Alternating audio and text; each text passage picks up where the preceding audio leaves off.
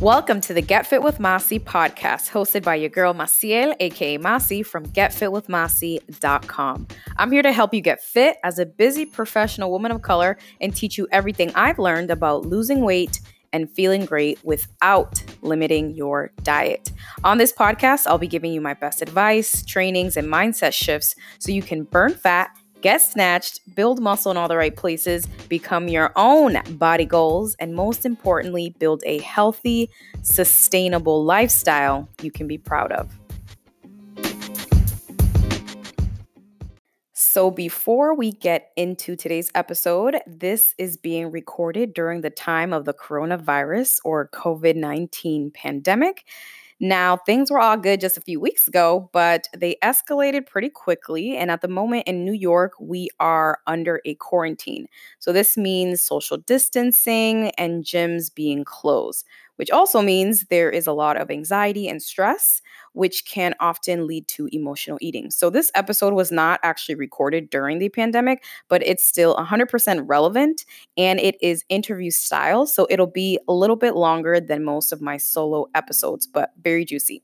And because so many women right now are using food, alcohol, and things that they shouldn't be to soothe their emotions due to COVID-19, this episode is sponsored by my brand new free Corona Quarantine Health Survival Guide.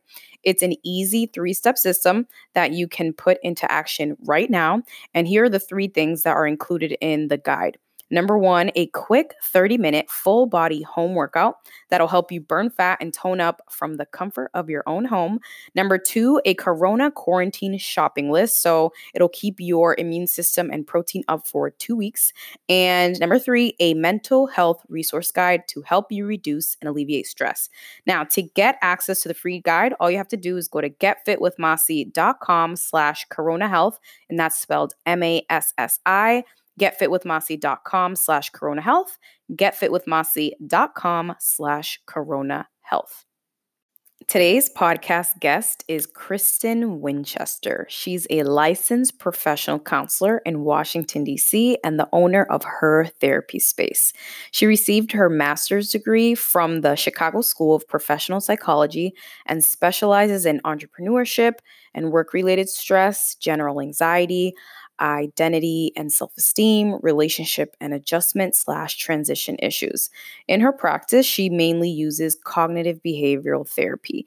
And if you're not familiar with cognitive behavioral therapy, it's a form of psychological treatment that has been shown to be effective for a range of problems like depression, anxiety, and eating disorders. So as a clinician and former client inside of the Confidence Blueprint Academy, she has amazing professional and experiential insight on how emotional eating and limiting beliefs can prevent us from reaching our fitness goals. She helps women break free from the thought patterns that hold them back from being successful, not just at work, but in every area of their lives, and helps them start to thrive. Welcome, Kristen, to the podcast. So I actually met Kristen on the internet. We were just talking before I pressed record about how did we actually even meet each other. And I think I met her like on Twitter because I used to see all her pictures. And she used to sell, I think, a product on like reducing debt and really helping women with that area of their lives. And then we just kind of stayed connected on the interwebs. And I wanted to bring her onto the podcast. And Kristen, can you tell us a little bit about who you are, where you're from, and what you do? Hey, guys. So I am Kristen Winchester, and I am the owner of Her Therapy Space, which is a mental health private practice in Washington, D.C. And I help women literally just change the way they think about themselves and the world around them so that they can achieve their goals and live their best lives possible. And I'm super excited to be here because I love how Masi talks about the intersection of mental health and fitness and taking care of ourselves, because it is imperative that we recognize how our mental health plays into those areas of our lives if we are trying to see success in that area. So I'm happy to be here and ready to jump into it. Yes. So I have a theme this year of having lots of mental health professionals onto the podcast, because if you've been in the fitness industry, if you've been trying to lose weight, if you've been trying to get fit, you might recognize that sometimes the problem is not the exercise and the nutrition. Sometimes it's the emotional things that underbelly those problems. And so before we get into these questions, Kristen, what would you say are some of the biggest misconceptions you see when it comes to therapy or mental health? So I think that the biggest misconception that I see is that you have to be losing your mind completely to seek a therapist, to seek help with a therapist, right? Like you have to have this severe mental disorder to seek help. And that's not the case. Like I see high achieving, ambitious, successful people in my practice that just need help. Like I said, maybe achieving a goal and trying to figure out what's holding them back from achieving that goal. And a lot of times the stigma that's around therapy and mental health holds people back from getting the help that they need. And like I see that just, derail their progress, right? It slows down their progress because they are afraid of seeking out help. Mm-hmm. All right. So tell me, how did you even get into this profession? How did you decide, like, all right, I want to be a therapist? So when I was younger, I actually had one of my friends get killed by another one of my friends. Wow. And it made me think what was going through his head, what made him do that, what made him snap and kill him. And I really got interested in why people did the way they, did the things they do, act the way they act. And I started studying psychology at an early age. And then once I went to college, it's funny because I actually went to college for engineering, chemical engineering. Girl, what? Engineering? And what happened? I was kind of like forced into that, family pressure and things like that. But after the first year, I changed my major to psychology and ended up, going after what I really wanted to pursue. And then I went to grad school for forensic psychology to work with offenders, people in the criminal justice system. Because like I said, that's what I was really interested in at that time in my life.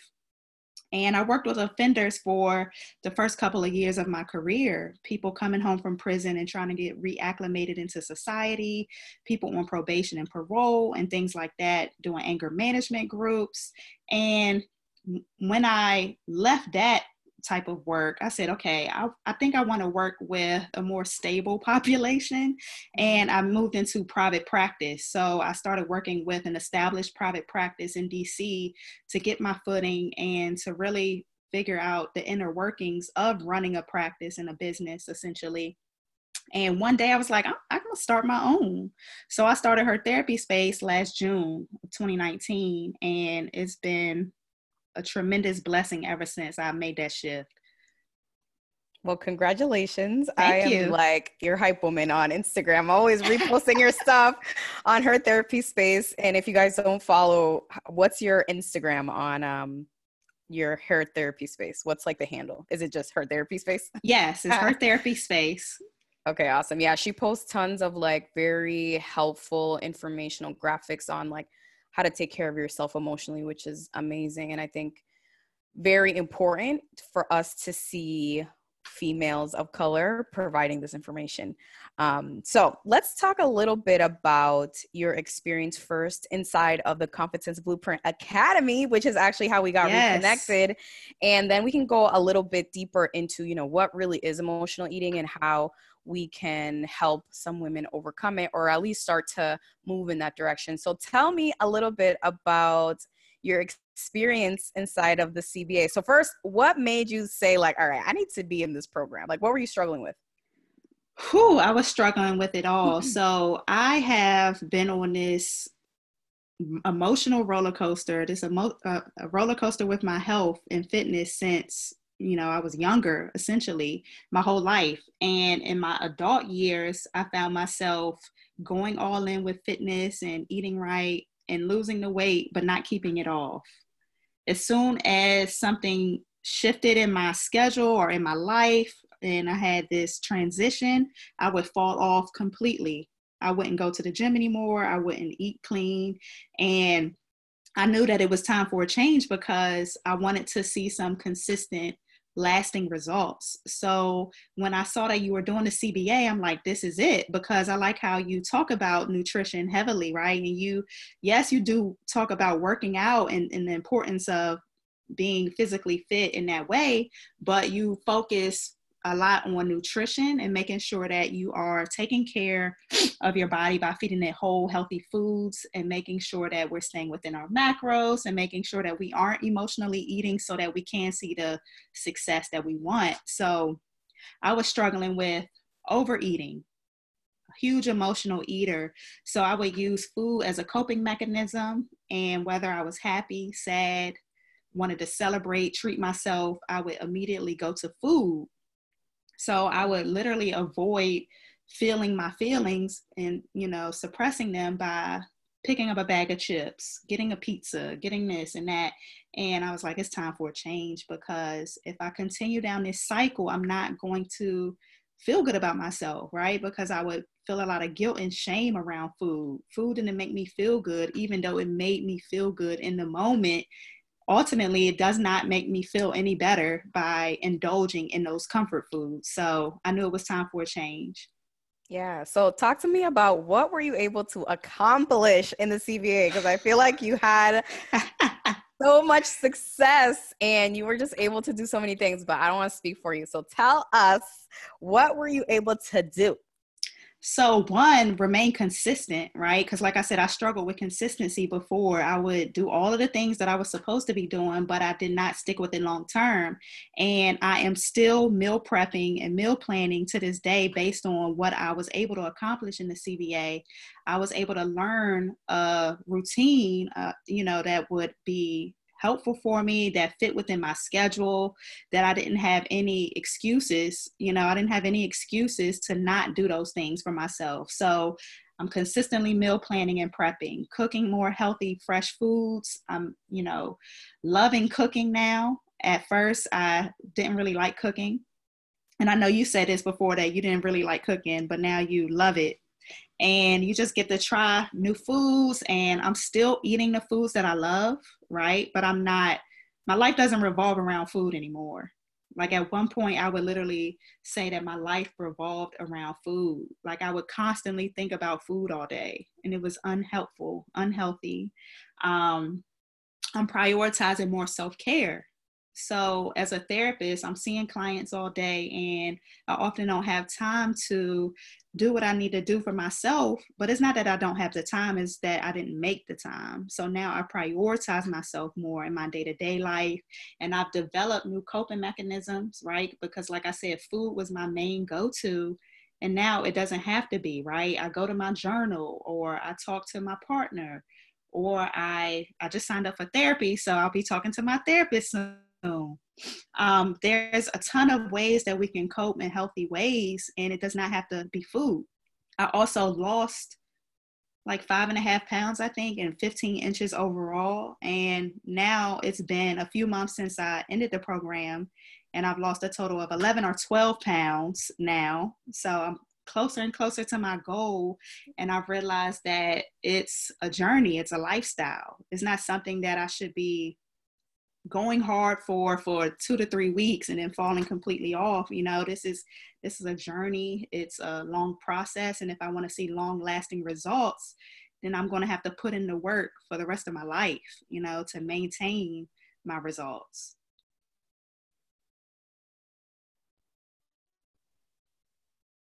To maintain your results? I'm sorry, you cut out a little bit. Oh, I think you're breaking up. The last thing I heard was to maintain your results, right? Yes. I said that I have to put in that long lasting effort, on a daily basis to achieve those long lasting results, instead of going, hard for 2 to 3 months and then falling off completely, not jumping back on it until a year later. I'm tired of living like that. All right. Awesome. And congratulations. Thank you. Staying consistent. Because I know that a lot of women, they're like, is it true? Can I really stay consistent? And I'm like, of course you can, if you actually are realistic, right? And like, we're not going to become Olympic athletes and fitness models from one day to the next, right? Like we have to actually be realistic with ourselves. And I think you did a really great job of that. So congrats to you. Thank you. No, thank you to you for giving me the framework. It Yeah. So works.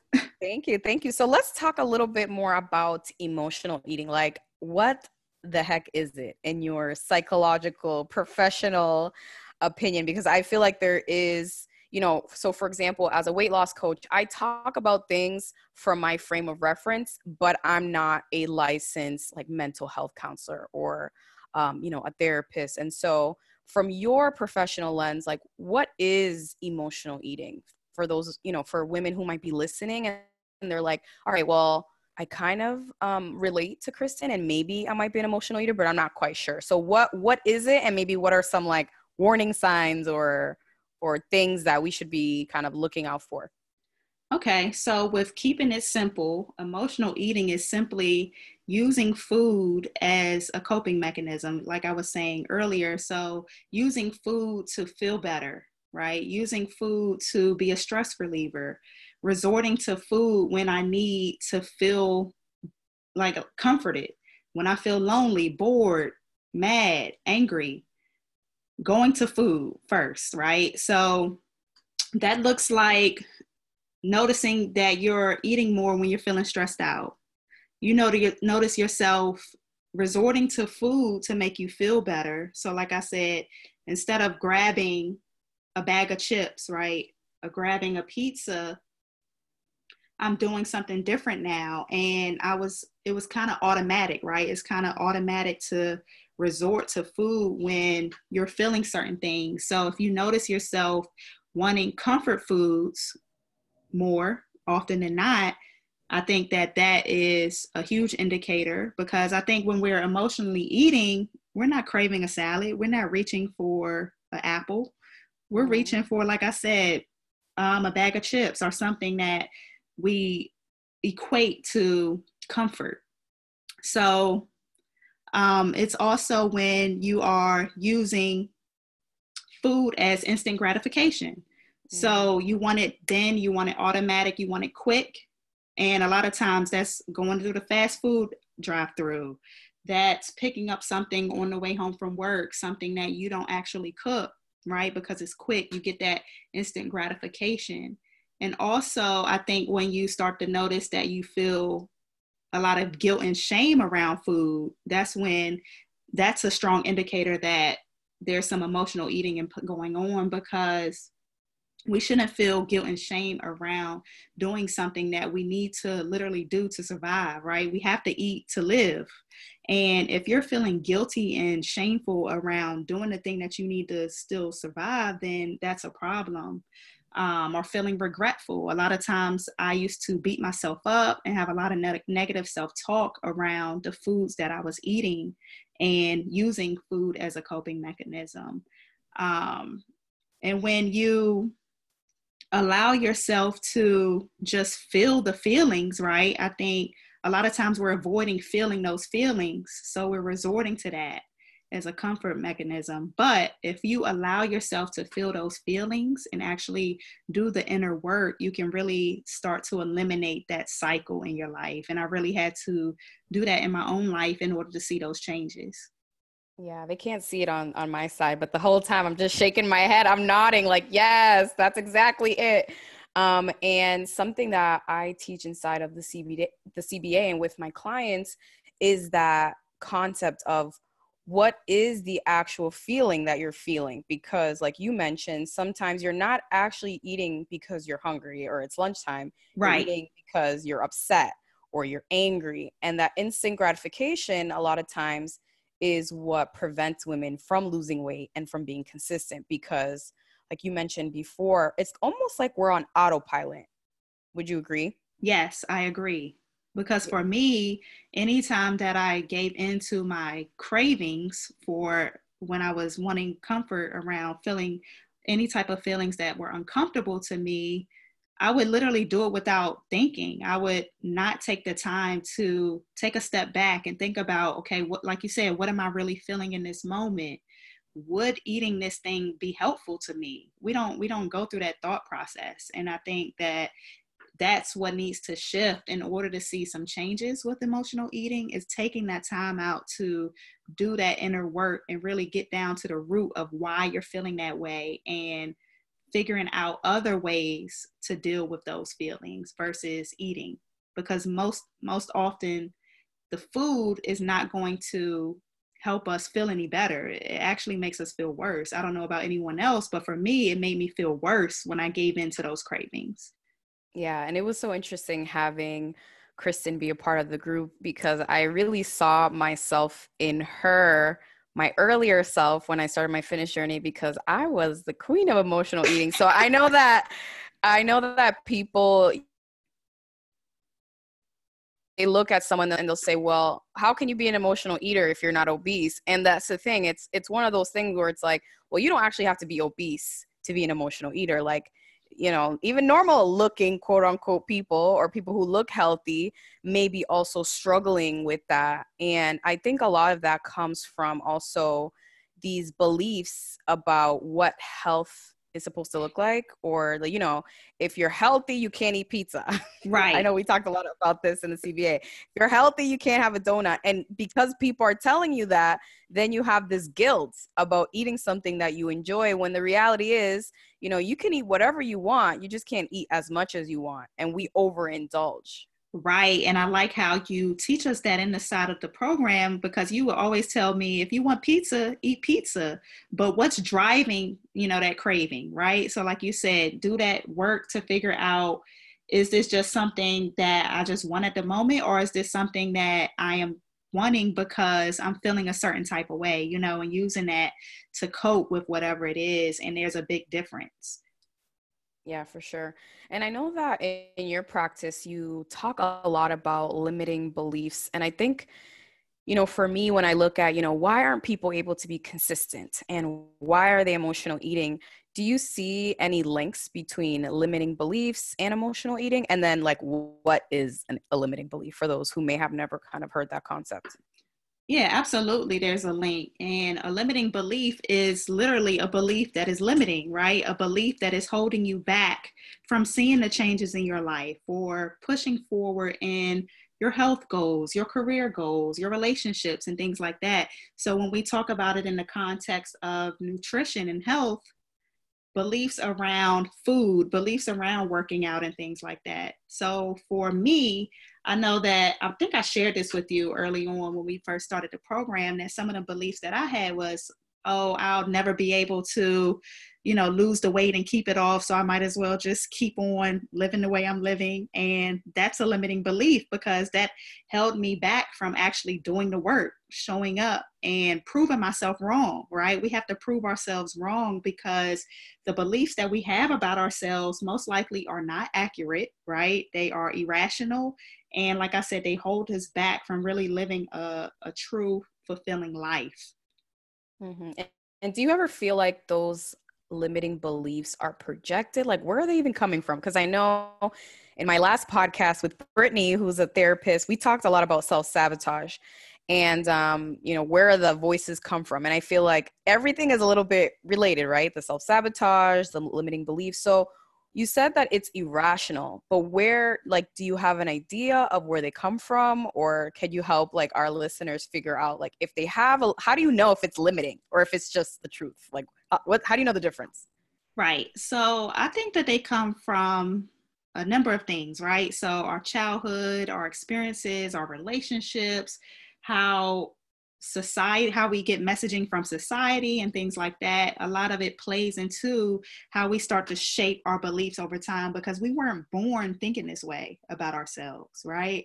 We picked up these beliefs along the way, somehow, somewhere. And the same way that we learn these beliefs is the same way that we can unlearn them and put them down. We do not have to live our lives based on these beliefs that we have about ourselves. Like, we can, shift and make changes. We do not have to remain the same. And a lot of people use beliefs and labels to literally stay stuck and stagnant. And I say that they're irrational because a lot of times people use the words, I'll never, or I should, or I don't deserve, I'm not good enough.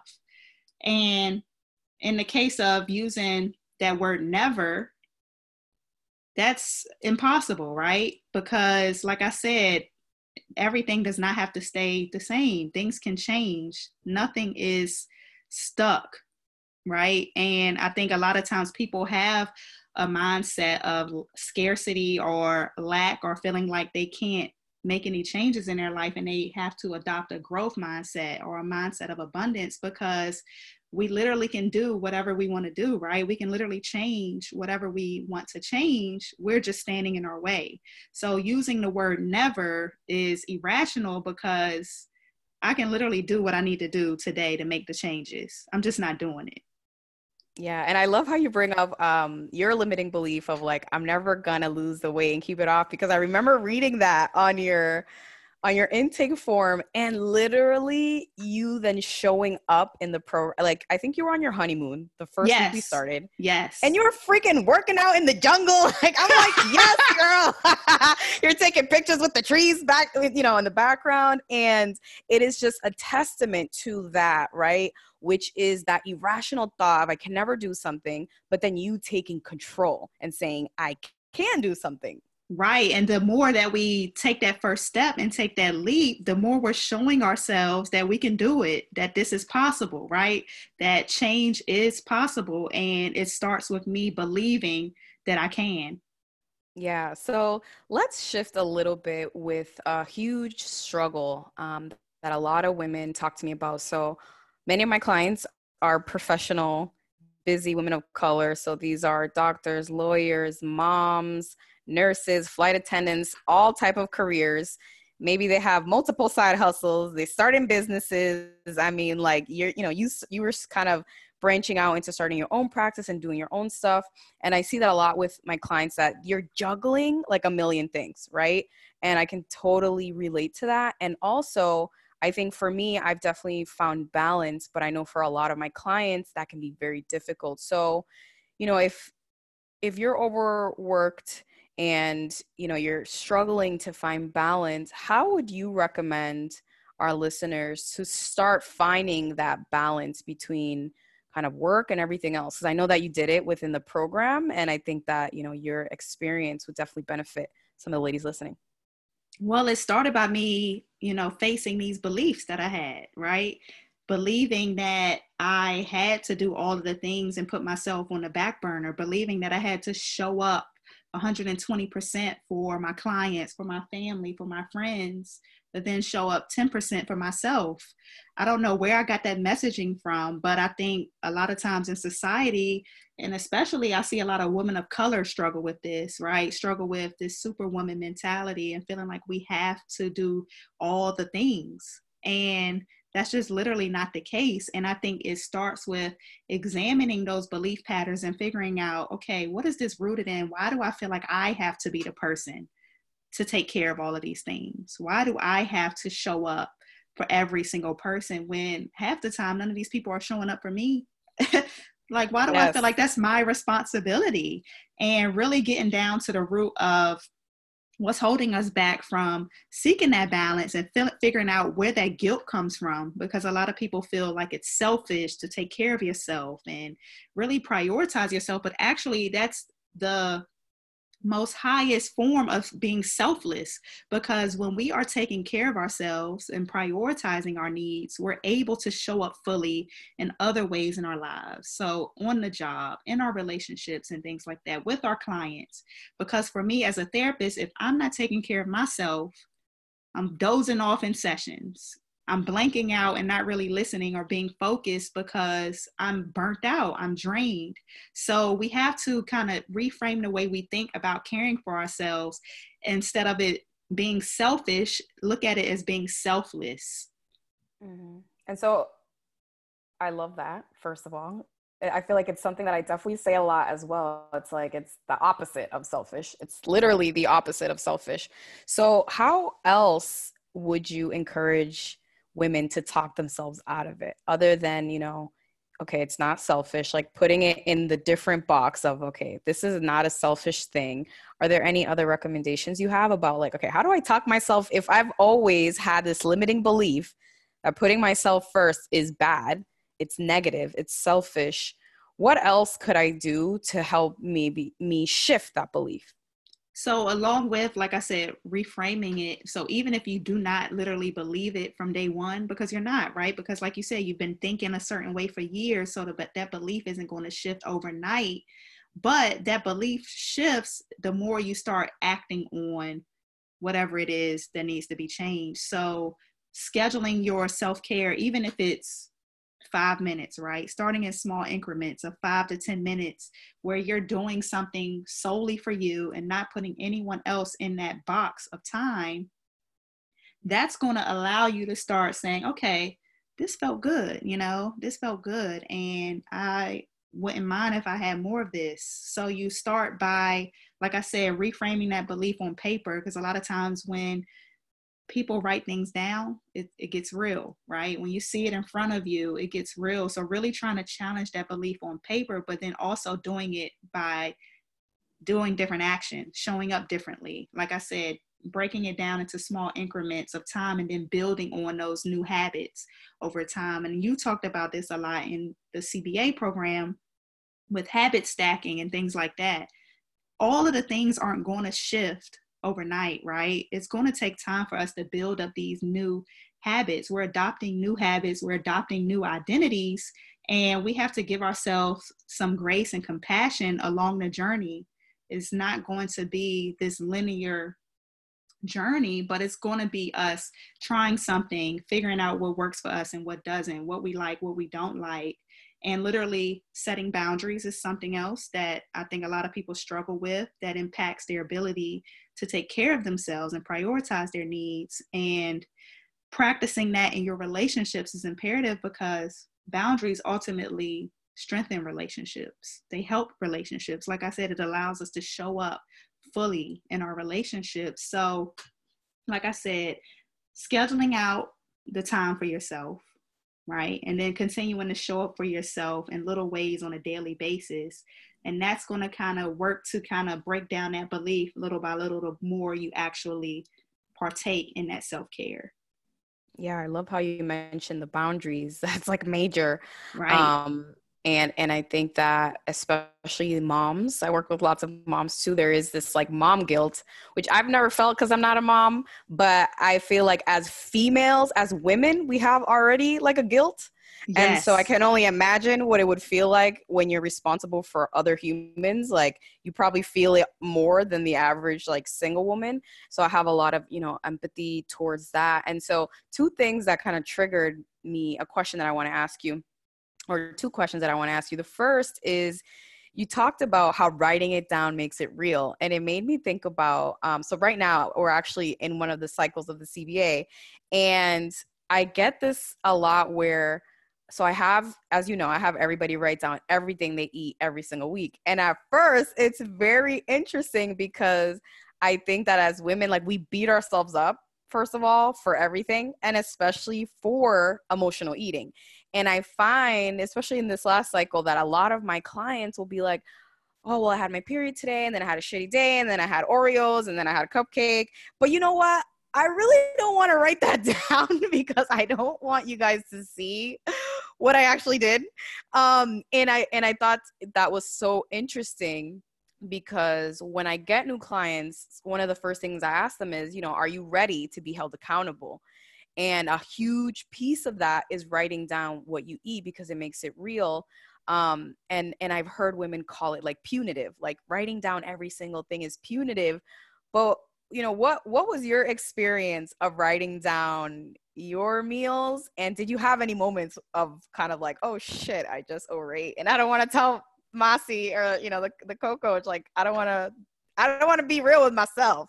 Did you ever have any Yeah, of those moments? of course, I had some of those moments, but I knew that I wanted to see some changes, right? So I knew that in order for me to see some changes, I needed to confront that thing.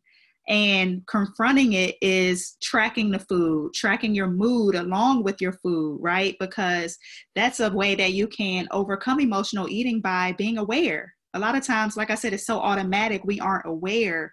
And it's important to have that reminder in our face. It's like, oh, like you said, I ate Oreos, I ate this, I ate that. I didn't even realize that I went and grabbed those Oreos because it was so automatic. So now that I'm aware of this, how can I be more intentional about my day tomorrow? right? How can I make sure I prepare my day so that I do not fall off the track with my eating? And I think that was a huge helpful tool in the program, because with that tracking, I was able to self-correct and able to plan out my weeks better to set myself up for success. And when you plan out your meals, like, there's no room for error because you already have your food ready to go. You're not operating out of, like I said, wanting instant gratification because I have food right here and I don't need to go to the drive-through to fulfill my needs, right? Because I knew that I had a plan written. Like I said, when you write it, it gets real. And I was able to stick to it and see the results. So in order to make changes with your eating habits, make changes within your self-care routine, write that thing down. Write out the beliefs that come up around food, around taking care of yourself, and really start to ask yourself, why do I believe this? Like, where's the evidence that's backing this up, right? And a lot of times people can't find evidence. And when I have my clients write things out, a lot of times they're like, wait, I believe this about myself? Like, where does this even come from? And they're just replaying these thoughts over and over and over again without taking the time to be aware, right? And that's what's keeping them in that loop, in that cycle of being stuck. Yeah. So do you think that the feeling guilty or embarrassed, like, would you call those limiting beliefs or something else? I feel that limiting beliefs are triggering those feelings. Okay. Right? So I think that our thoughts impact the way we feel and then ultimately the way we act, the way we behave. So it's important for us to really dig deep into our thought patterns so that we can feel differently and then show up differently in our actions. Got it. Got it. Love that. And then the other question I had for you was, you talked about boundaries. And I know that for you in the program, that was something that you were trying to, I think, and I think all of us do it, right, in different kind of seasons in our lives. So if we're changing job roles, or, we're starting a new job, or starting a new business. And I think for you, you were at that point where you had so many clients and you were like, all right, like, I need to do something different. So how did you go about setting boundaries, especially because I want to mention this, a lot of my clients tend to be in the helping positions, like helping professions. So caretakers, nurses, therapists. So how do you, as a therapist, set boundaries when your job is to give to other people? Yeah. And like I said, I really had to start thinking about it in a different way. Like, if I am not well, I can't show up 100% for my clients. And I started to notice myself, like I said, dozing off, or if I'm seeing 8 to 10 clients in a day, that's too much. And I found myself getting tired and feeling burnt out. And I said, something has to change. And I can't, continue to feel bad about prioritizing myself, because prioritizing myself is actually helping my clients, right? And why did I think that my clients would struggle without me? They were fine before they met me and started working with me. They'll be fine if I set a boundary with them, right? It's not my job to show up for them every single moment of the day. So how can I establish a different schedule to where I am not overbooking myself? Because when I overbook myself, I don't feel good. And then that impacts my work. And I do not want my work to be impacted, right? We're overachievers and we're high achieving, ambitious women. And the easiest way for our work to be impacted is by not taking care of ourselves. So the very thing that we strive for, right, with our careers and things like that, we are self-sabotaging by not prioritizing our needs and setting boundaries. So looking for ways that you can alter your schedule, right? How can I alter my work schedule? Or how can I make sure that I'm not bringing work home, separating work and home? Because when you're home, you have other responsibilities. You have to cook dinner. You may have to spend time with your loved ones. How can you make sure you're not letting that work bleed into that, separating it and making sure that you are expressing your needs to others, in your relationships?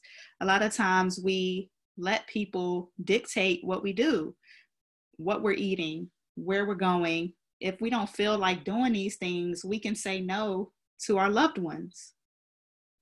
They'll get over it.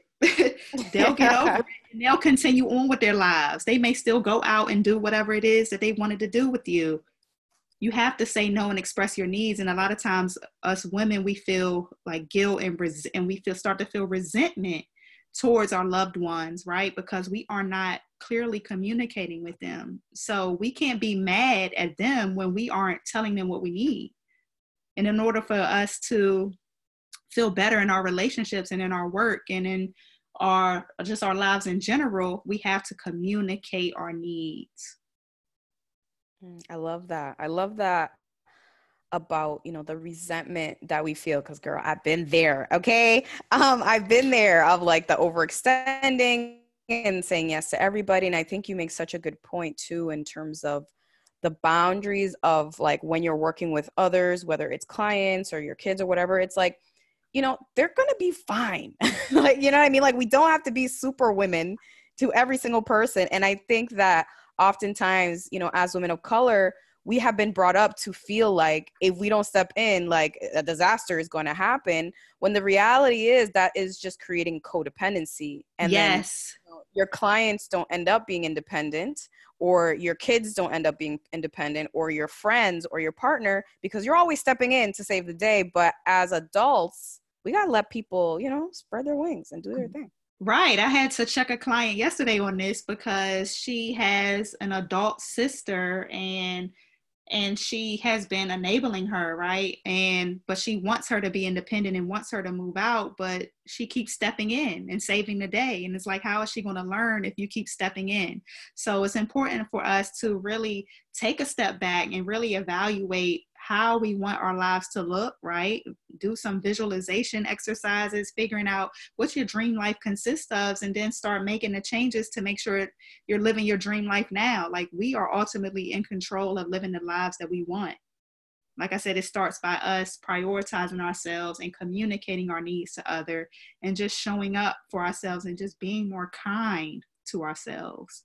Like us women, we beat ourselves up so much, right? And that isn't helping us. Beating ourselves up isn't helping us achieve that goal. It's just putting us 10 steps, backward.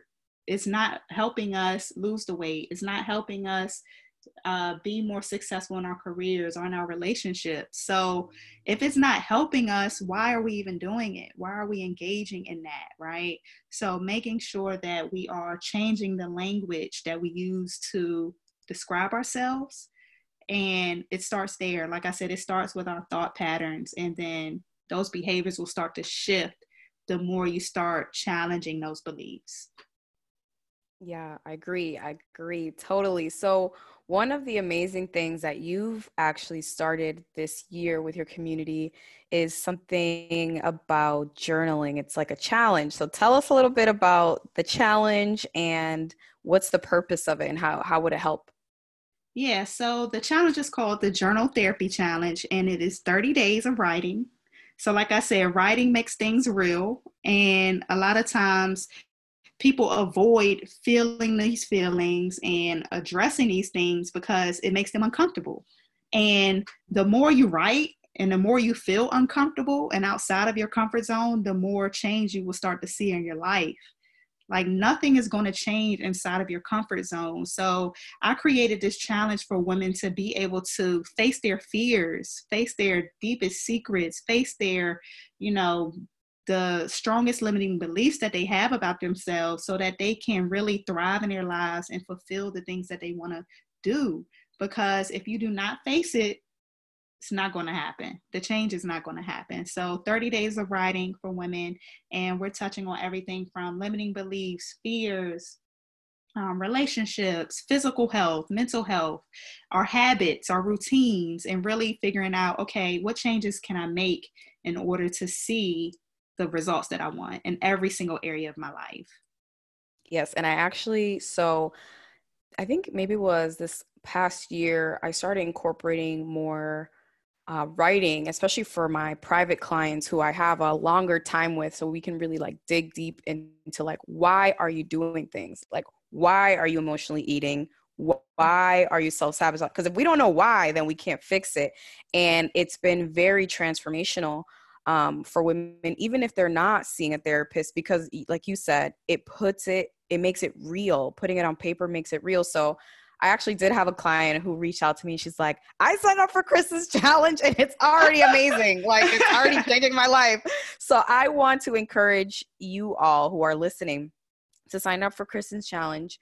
It is free, 30 days. And you can go to www.hertherapyspace.com/journal-therapy and sign up, because it really is a tangible thing that you can change when you are able to put your thoughts on paper, whether that is with your emotional eating, your self-sabotage, your limiting beliefs. It's something different when you can see it, and you wrote it. Like, it's not like someone wrote it. You wrote it. So you'll see, like, a lot of my clients will be like, damn, I'm like an asshole to myself. I'm really mean. I'm mean to myself. And I think it's important that we address our limiting beliefs. Absolutely. Absolutely. Like you said, you do not have to have a professional on hand right now in order to see some changes, right? You can get in control of this stuff now on your own by facing it, by getting uncomfortable and doing the necessary work that it takes. Awesome. Well, thank you so much, Kristen, for joining us on the podcast. And thank you for having me. Of course. And tell us, if there's like one nugget, if someone listens to this whole podcast and we're like, oh my God, there's so much information, I took notes. Like, if there's one last nugget that you could leave someone with, if they forget everything you said, but just stay with one thing, what would that thing be that you want them to leave this episode with? I think that one thing is that we ultimately are in control. A lot of times we feel out of control when it comes to our eating, when it comes to our habits. And that's just an excuse. That's just an excuse. We are the ones that are in control of those things. So if we take the time to actually take a step back and think before acting, we'll see a lot of shifts in our life happen, because we are acknowledging that we have that power, we have that control to see those changes. So I want women to step away from this feeling empowered to go out there and face their fears and to get uncomfortable, to live the life of their dreams. Like, you can make it happen today. Yes. Love it, love it, love it. Well, thank you again so much for joining us, Kristen. And where can people find you? So I did mention your Instagram earlier, Her Therapy Space. And I know that you also have a private practice where you can take clients if they live in Washington, D.C. So how can people find you if they want more information? Yeah, so people can follow me on Her Therapy Space. They can also go to hertherapyspace.com for more information on therapy sessions if you are in the DC area. But I also have another page on Instagram, my personal brand, and then it's Kristen Sutton LPC. And that's where I just share a lot of my thoughts, a lot of things that I hear with my clients, a lot of limiting beliefs. So sometimes I'm dropping literally word for word limiting beliefs that people are sharing with me, and kind of dispelling those and challenging those in my posts, in my captions. So follow me there if you want more information, and then also just join the Journal Therapy Challenge to keep up with me. All right, awesome. Thank you so much. No problem. Thank you so much. This was amazing.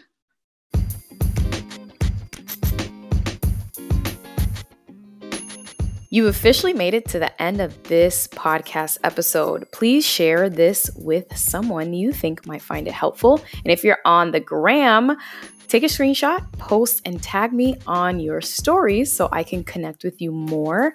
And to get notified on the next episode here on Get Fit with Masi, go ahead and subscribe to the podcast on iTunes. Thank you so much for listening.